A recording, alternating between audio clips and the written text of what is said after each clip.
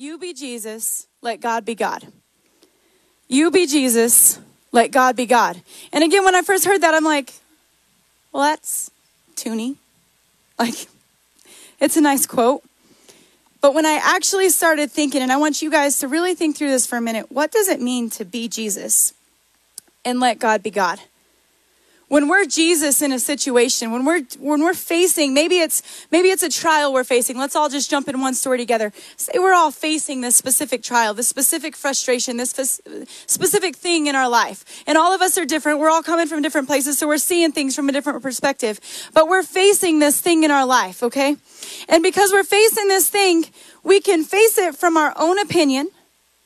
I can face it from my own belief. I can face it based on previous circumstances that might be similar to this one.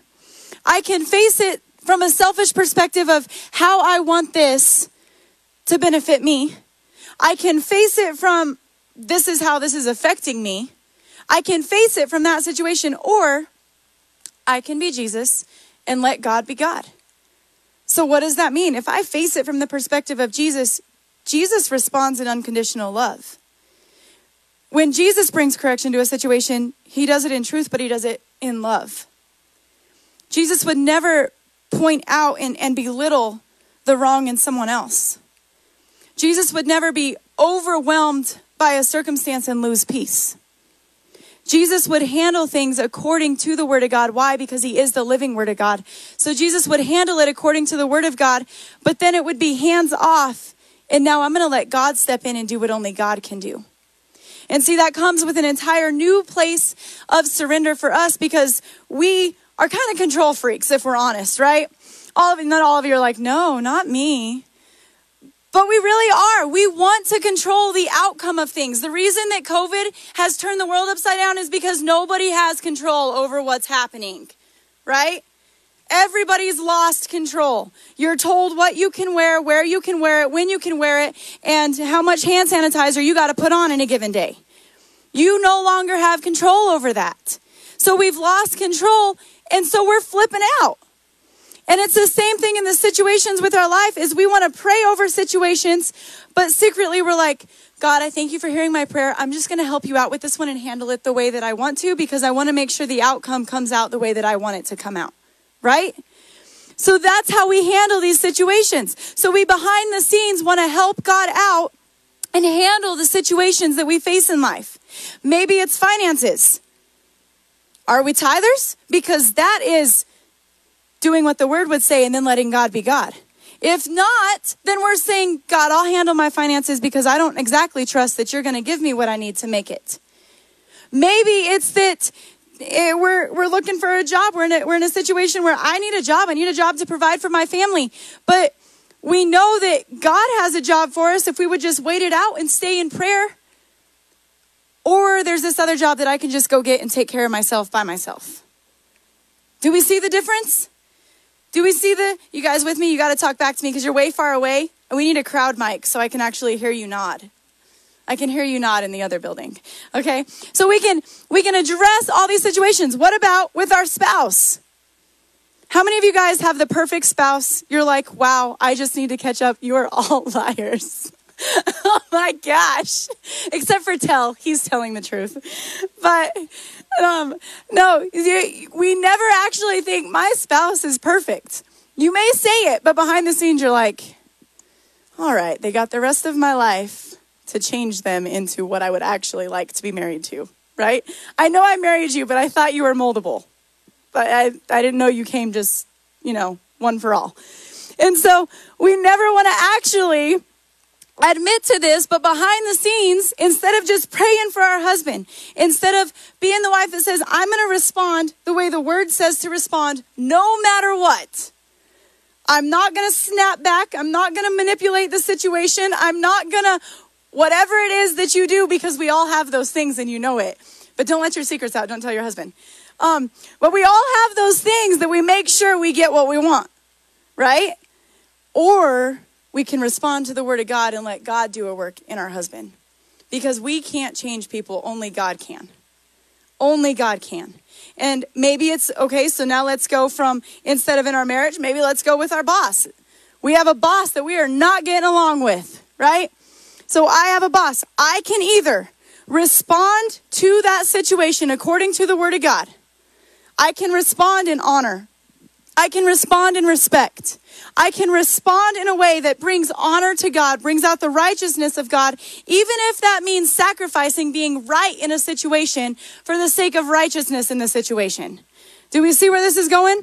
So I can respond in a way that is correct according to the word of God so that God can do a work, because nothing, guys, if we could get the idea here that nothing I can do in my own strength can even lay a finger on what God can do in a second. What I can accomplish with a lifetime of doing things in my own strength, fixing things in my own strength, trying to fix my marriage, trying to fix my job, trying to manage my finances, trying to find my purpose, trying to do all of these things, I can never accomplish in a lifetime what God can do in a second. But in order to see what God can do in a second, we have to submit ourselves to the word of God. Again, our title, You Be Jesus, Let God Be God. Why? Okay, when Jesus came to earth, and we're going to get into this, I'm going to lay a foundation for you. But when Jesus came to the earth, he was the living, breathing word of God, right? In the beginning was the word, and the word was with God, and the word was God. Then we find out the word became flesh and dwelt among us. That was Jesus. He was the living, breathing word of God, okay?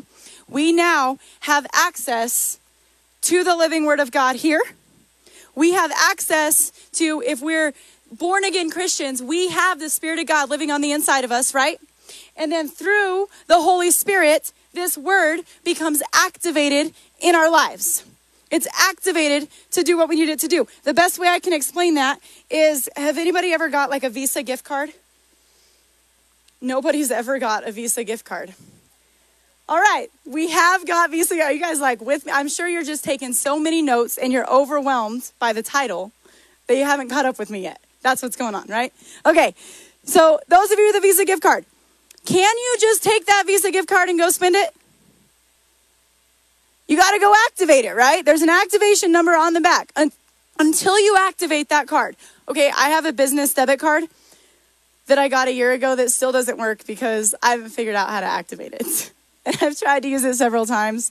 So our business has lots of money because I don't have access to spending. But until I activate that card, it's not gonna work. Okay, now I can fill myself with the word of God. I can be in the word. I can read the word every day. But if I do not submit to the word of God and go, Holy Spirit, I need your help to activate this in my life, I can never actually access the funds that are provided to me. Does that make sense? So I have this card that I'm trying to use in these situations. I'm swiping my card in my marriage. Never works out well. Because let's agree, like we never agree on spending. So swiping your card in your marriage doesn't work. You can't swipe your card with your boss because you don't make enough to swing that. And then we can't swipe our card over here. Wherever we're at, we seem like we can't swipe our card, right? It's not working. I read my Bible this morning. I don't know why God isn't coming through today, even though I'm acting however I want to act, thinking however I want to think, speaking however I want to speak. But I read my Bible this morning. I went to church Sunday. I know it's Saturday, but I mean, he makes my cup runneth over. That's how we try to go through our day. But until we get into the word and go, God, I need you to activate this in my life. I'm going to walk this out in my life with no preconceived notions, no hidden intentions, that we say, I'm going to take this word of God and I'm going to apply it, regardless of what it costs me, regardless of how angry it makes me feel because I really don't think I'm getting my way and I'm trusting God with something I have complete control over. I'm going to watch God move on my behalf. Because I decided to submit to the word of God. I decided to submit to what God's word said. And I'm going to watch what God can do for me in a second than what I can try to do over a lifetime. In 1 second, God can work on our behalf. In 1 second. Okay, so let's back up and lay a foundation for all of this. Okay, first and foremost, God has a plan and a purpose for every single one of our lives. Do we believe that? 3 of you. Do we believe that? All right, that's better. Okay, we believe that God has a plan and God has a purpose for our lives. We believe that we are made in the image and the likeness of God. Here's what I want to confront really quick. As I was praying early this morning, I felt like something that kept coming up was, I'm just trying to find my purpose. I'm just trying to find my purpose. I'm just trying to find my purpose. And so I don't know who here has thought that. I don't know who here is thinking that. I don't know where we're at. But the thought of, I'm just trying to find my purpose. Here's the thing. You don't have to find it. You were created with it. And that's what I want us to get. I'm going to lay this foundation is that, you see, God created you with a purpose. It's already on the inside of you. You do not have to go find it somewhere. Now, your purpose becomes more and more alive on the inside of you as you get into the Word of God. Why? Because we are created in the image of God. We're not created in the image of the world. We are born into sin, yes, but as soon as we receive Jesus as our Lord and Savior, okay, our life is now made alive to God. Our spirit man is made alive to God. That being the case, I no longer, you see, am made in the image of something else. I'm made in the image of God. And so for me to find out who I am and for the life to be given to the purpose that's already on the inside of me, I have to be in the Word of God. Do we see how this is all coming together? Being in the Word of God. We're going to come back to this 1,000 times. The only way to be Jesus in a situation and let God be God is to submit to the Word. The only way for my purpose to be activated in my life, for life to be given to the purpose that's already on the inside of me, I have to be in the Word of God. There's no other place that I can find it. You will never find your purpose in your job. You will never find your purpose in your spouse. You will never find your purpose in a college. You will never find your purpose in a thing, in an addiction, in a friend, in anything else. You will never find your purpose outside of the Word of God because anything outside of the Word of God, none of that created you. God created you. So your purpose can only be found in the Word. And so we were created with a purpose. You no longer have to look for your purpose. It's already on the inside of you. So now let's keep going here. Okay, so why be Jesus? Why was Jesus sent? I think we need to go back sometimes and really understand what it was that Jesus really did for us. Where we were before all this. When sin entered the world, we were eternally separated from God. We no longer had access to God's grace. How many of you guys know that not having access to God's grace would be a big bummer in today's world? Okay, so zero access to God's grace at this time because of what sin did. There's zero access to his grace. There's zero access to his presence. No presence of God. Zero. You cannot access it because of what sin had done. There was no forgiveness of sin. And so you're on this earth, but you have no access to your Creator. We don't even know what that would be like. Because it's so easy for us to read the Word. It's so easy for us to pray. It's so easy for us to be able to pray for forgiveness and access God's grace. That was not a thing. And so God, his rescue plan for humanity was, I do not want sin to keep my people in bondage any longer. I do not want sin to keep my people in darkness any longer. I do not want, because sin hurts. I do not want it to affect people anymore. I want to destroy it. I want to get rid of it once and for all and give my people back the authority and the power over it that they were originally designed and created with. You see, sin separates us from God. It says that Satan comes to steal, to kill, and destroy, right? But God came to give life and life more abundantly. So if Satan's stealing, killing, and destroying, he's doing it through sin. He's doing it through distraction. He's doing it. Okay, so if a thief breaks in your house, right? They're probably not going to take the gummy bears on the table, and that's all, right? They're going to take your most valuable possessions. If you don't know what's valuable in your house, let somebody break in. You'll find out real fast, okay? So a thief is only going to steal what is valuable. So if Satan comes to steal, to kill, and destroy, if Satan is a thief in our life, I want us to take a minute and look at the things that Satan tries to steal in our lives. Think about it for a minute. Does he steal your peace? Does he steal your joy? Does he steal your strength? How about your time in the Word? How about distracting you from being in church? How about your prayer time? Do we see where this is going? All these things that we maybe don't necessarily see as great value in our life because it's so hard to get to them. If that's the number one thing Satan's trying to steal from your life, then it's of your greatest value. Satan wouldn't steal something that has no value to your purpose. Satan wouldn't steal something that has no value to who God created you to be. He only will steal things that is going to keep you from being everything that God has created you to be. And so if Satan's coming and stealing that time in the Word, well, then we better double time our time in the Word and go, I'm going to get violent about the things that Satan's trying to steal from my life. And I refuse to let him be stolen, because it may have been weeks since you've been in the Word, because you go, I don't really understand the importance of it. But if Satan's stealing it, it has value, which means it's keeping you from walking in the fullness of God that he has for you. If our time in prayer is being stolen, then that has value. Satan wouldn't steal something. He doesn't waste his time stealing things. Notice that he doesn't steal your habits. You always have time to watch whatever you want to watch. You always have time to be in whatever atmosphere you want to be in. You always have time to drink what you want to drink, smoke what you want to smoke. There's always time, right? Nobody has a hard time finding time for those things, do you? No, that's easy. It's never hard to find a reason to get out of church. It's never hard to find a reason to not give into the flesh. It's very easy for me to be like, well, I'll fly off the handle and repent later. That's easy. It's easy to say, well, shouldn't have responded to my spouse that way, but I'll say sorry after he does. That's how we respond to life. It's easy. Satan doesn't steal those things because they're of no value to him. If he can keep you in that place, he will forever derail you from your destiny. He will forever keep you. That is why, so Jesus comes to defeat sin once and for all. I said it, the only time that he used "it is finished" is when sin and death and the enemy were defeated on your behalf forever. The only way they have access to your life anymore is if you give it to him. He has no access unless we open the door, because it was defeated, right? Okay, you hear it over and over again.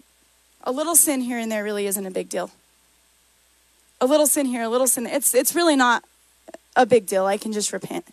If it was not a big deal, why did Jesus die for it?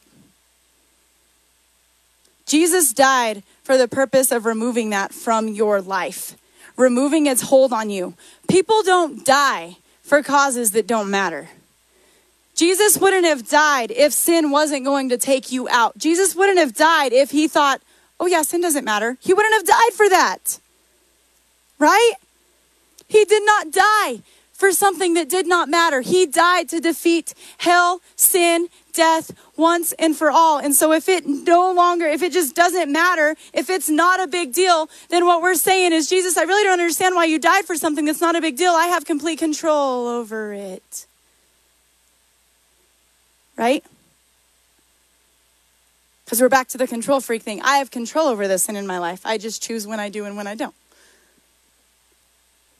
But we don't.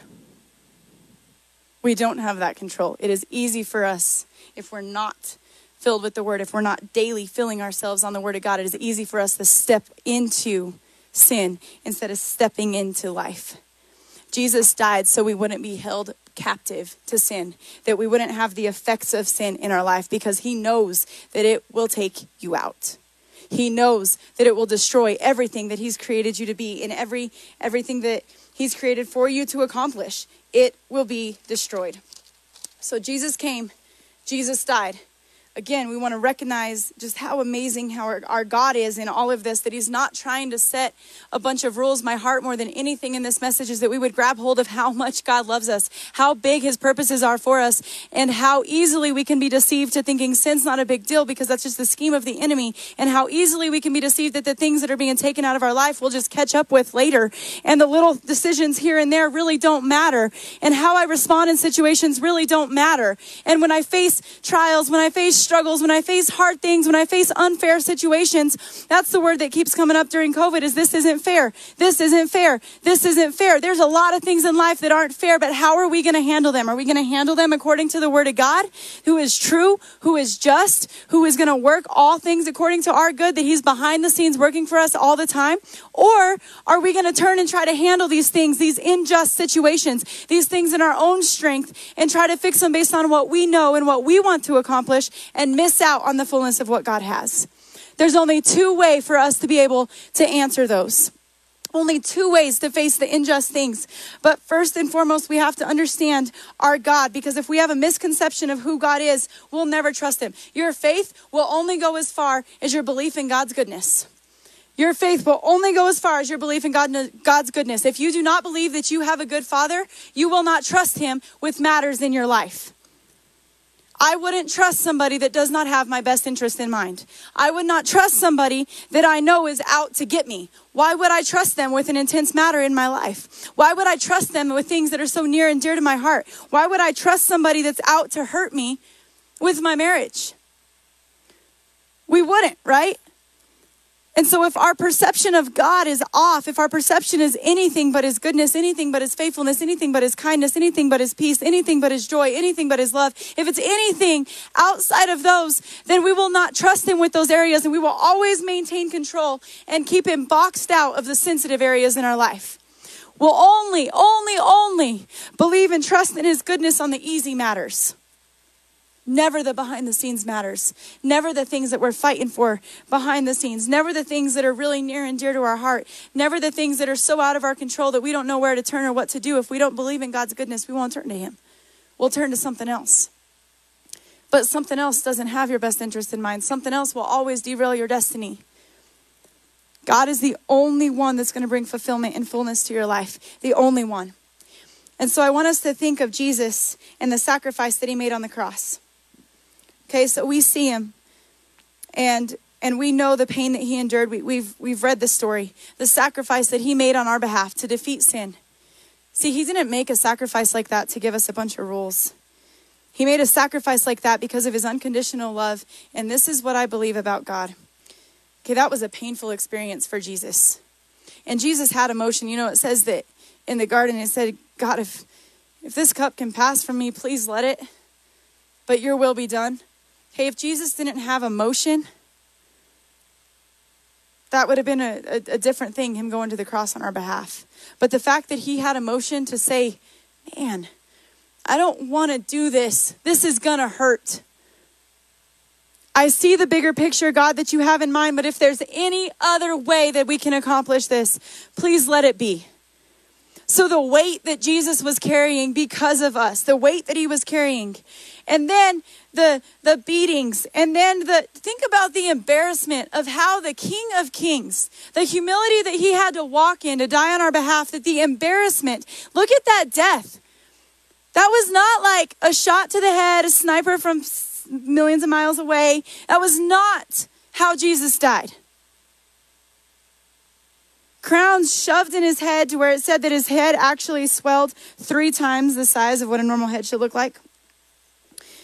All of that pain for the purpose of defeating something on our behalf and restoring something on our behalf. But here's what I believe about that. All of that pain endured. This is what I believe about God. That it would have been more painful to live eternity separated from you than it was to watch that happen to his son. Think about that for a minute.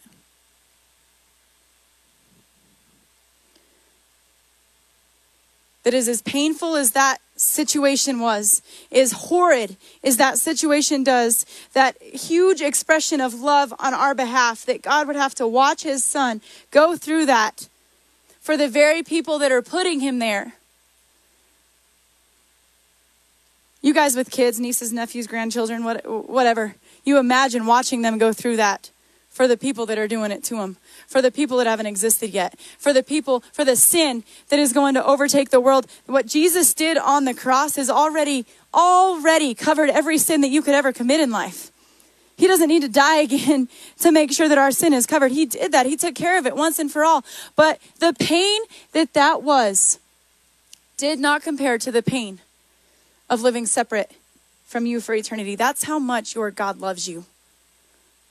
That he goes, this is less painful than not having you forever, not having a relationship with you. It is less painful to watch this happen to my son than watching sin take you out and destroy your life forever. It is less painful to have this happen to my son than watch darkness and watch the thief continue to steal and steal and steal from my people. Do we see how much God loves us? Do we see how vast his love is? And so Jesus dying wasn't a get out of hell free card. Jesus dying was that, see, here's the thing about Christians. We have to move from getting saved to living saved. Because too many of us want to get saved and take we want to take the benefits of the cross without living the sacrifice of the cross. And so I want to take all the benefits that Jesus died for, and I want to say that I have them, and I want to know that I'm going to heaven, but I want to live like I want. I don't actually want to live saved. I don't actually want to make decisions according to the word. I don't want to be Jesus so that God can be God. I want the benefits of Jesus, and I still want God to be God. Do we see how we twist the two? So we have to transfer over from just getting saved to living saved. In every situation in life going, no, I choose because Jesus gave me authority. Jesus gave me everything that I need for life and godliness. What Jesus took, what Jesus did, gave me authority over sin, gave me authority over darkness, gave me authority over lies, gave me the authority over anything I can face in life. I have authority over it. And because I have that authority over it, then every decision I make, I don't want to give room for the enemy. I don't want to respond in anger. I don't want to respond in fear. I don't want to fly off the handle at somebody because I want to be right.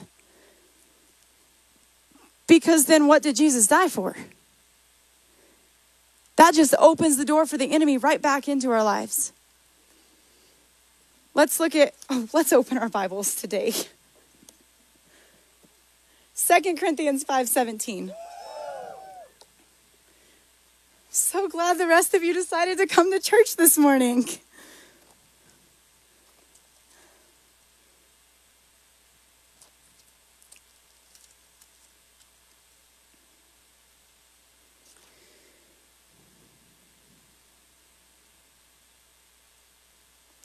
Actually, we're going to start in 13. For if we are beside ourselves, it is for God. Or if we are of sound mind, it is for you. For the love of Christ compels us. Okay, what that means right there, when looking at it in the Amplified and just different translation, when it said the love of Christ compels us, that means that is like the ammunition behind what we do. When the love of Christ compels you to do something, that means because I have an understanding of the love of God in my life, that is the driving point for why I do what I do. That is the driving point behind how I respond. That is the driving point behind how I respond to situations, how I respond to people, how I handle situations in my life. Because Christ compels me to do so. Because I'm so overwhelmed by the love of God in my life that I can't help but respond this way. I can't help but respond according to his love. So let's keep going. For the love of Christ compels us, because we judge thus, that if one died for all, then all died. And he died for all, that those who live should live no longer for themselves, but for him who died for them and rose again. Therefore, from now on, regard no one according to the flesh. Okay, that's incredible to me. Regard no one according to the flesh. So if we were to look around at everyone. Okay, when I received Jesus, Jesus no longer sees me as a result of sin. Jesus sees me as a result of the cross, right? And so what this is saying here is when I truly get a revelation of that, when I see people, I no longer see them as a result of what they've done wrong, as a result of what I know about them, as a result of who they are. I see them as a result of Jesus' love. I see them in the image of Christ. I no longer see people according to the flesh. Because why? Because we be Jesus and let God be God. Yet now we know him, thus no longer. Therefore, if anyone is in Christ, he is a new creation.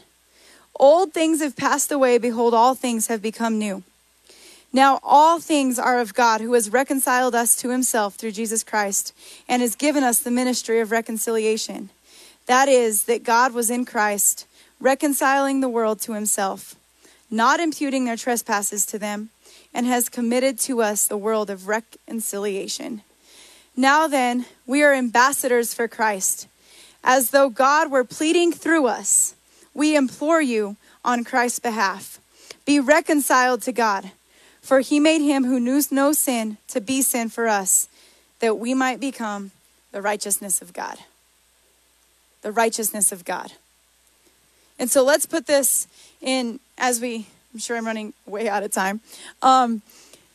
Let's put this into practical terms really quick. And we're going to look at one more scripture here. So all of this is good and great, but how do we actually be Jesus? How do we actually be Jesus? And that is being in the Word of God. The Bible tells us to not just be hearers of the Word, but to be doers, right? But it tells us that faith comes by hearing, and by hearing the Word of God. And then it tells us several times, he who has an ear, let him hear. I always find it interesting that he doesn't say, he who has a mouth, let him speak. He doesn't say that, right? Because this is dangerous. This is way dangerous. I want to look at James 1. My notes are gone. Let's go to James 1:19.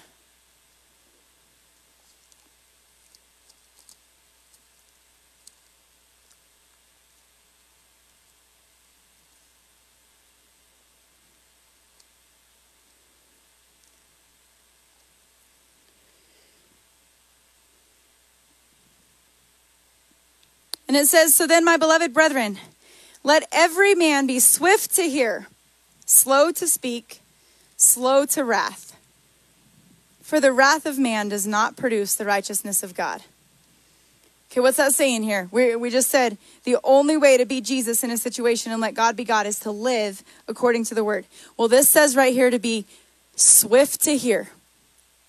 So swift to hear the word of God, but also swift to hear situations in your life. Swift to hear what's going on without opening our mouth right after that. Because then it says to be slow to speak, slow to wrath, because the wrath of man does not produce the righteousness of God.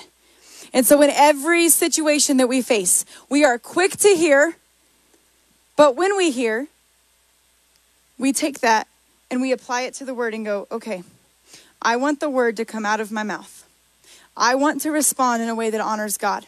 I want to be Jesus in this situation so that God can be God. So I'm going to hear this. I'm going to hear the word and what the word says about it. Then I'm going to speak only what God has me to speak. I'm going to speak in the wisdom of God. And then I'm going to let the righteousness of God handle the situation, not my own anger. Because how many of you guys know that it is too easy for us to hear a situation, face a circumstance in life, and immediately we got to rattle off our feelings about it, and then we're angry about it. Well, then we've played it in our head 50 times now, so now we're angrier, so now we're going to handle it how I think it should be handled, and then it's just a big mess in the end, right? But we didn't handle it the way Jesus would handle it. We handled it the way we would handle it. And we have to submit those situations to the word of God. Now let's keep reading. It says, therefore lay aside all filthiness and overflow of wickedness, and receive with meekness the implanted word, which is able to save your souls. But be doers of the word and not hearers only, deceiving yourselves. That's that activation. For if anyone is a hearer of the word and not a doer, he is like a man observing his natural face in a mirror. For he observes himself, goes away, and immediately forgets what kind of man he was. But he who looks into the perfect law of liberty and continues in it, and is not a forgetful hearer, but a doer of the work, this one will be blessed in what he does. Do we want to be blessed in what we do? We want to be blessed in what we do. We want to have God's hand on everything we do. When we have a God that loves us as much as God loves us, when we have a God that has so much in store for us, I don't want to live life without him. I don't want to handle situations without him, because it will always fall short of the fullness and the greatness and the vastness that he has for that situation. I don't want to respond one time in a situation out of my own feelings that'll ruin my reputation and ruin my testimony moving forward. And it could take one time of just lashing out. It could take one time versus saying, I choose to respond to God behind the scenes. I choose to live saved and not just get saved. See, just getting saved says I'm going to respond however I feel. I'm going to respond however I want. I'm going to respond whatever makes me feel best. And I'm going to respond that way. And then I'm going to ask for God's forgiveness later. I'm going to read my Bible, but I'm not going to do what it says. I'm just going to hear what it says. I'm never going to activate what God has in store for that situation. So we know the word. We have lots of Christians that know and know and know and know and know and know and know so much word that it's crazy. But there's very little activation. That's why we have conversation after conversation after conversation with someone that's struggling with something, someone that's walking through something, and they have all the right answers. You guys ever talk to someone like that? They have all the Christian answers. They can quote scripture up one side and down the other. But we see no fruit in their life. Why? Because they hear the word. They got saved, but it was never an application, an activation to live saved. And only when we live saved, only when we decide, I choose to be Jesus in all situations in my life, and I choose to let God be God. I choose to be Jesus, and I choose to let God be God. And as we close, you guys can go ahead and stand with me.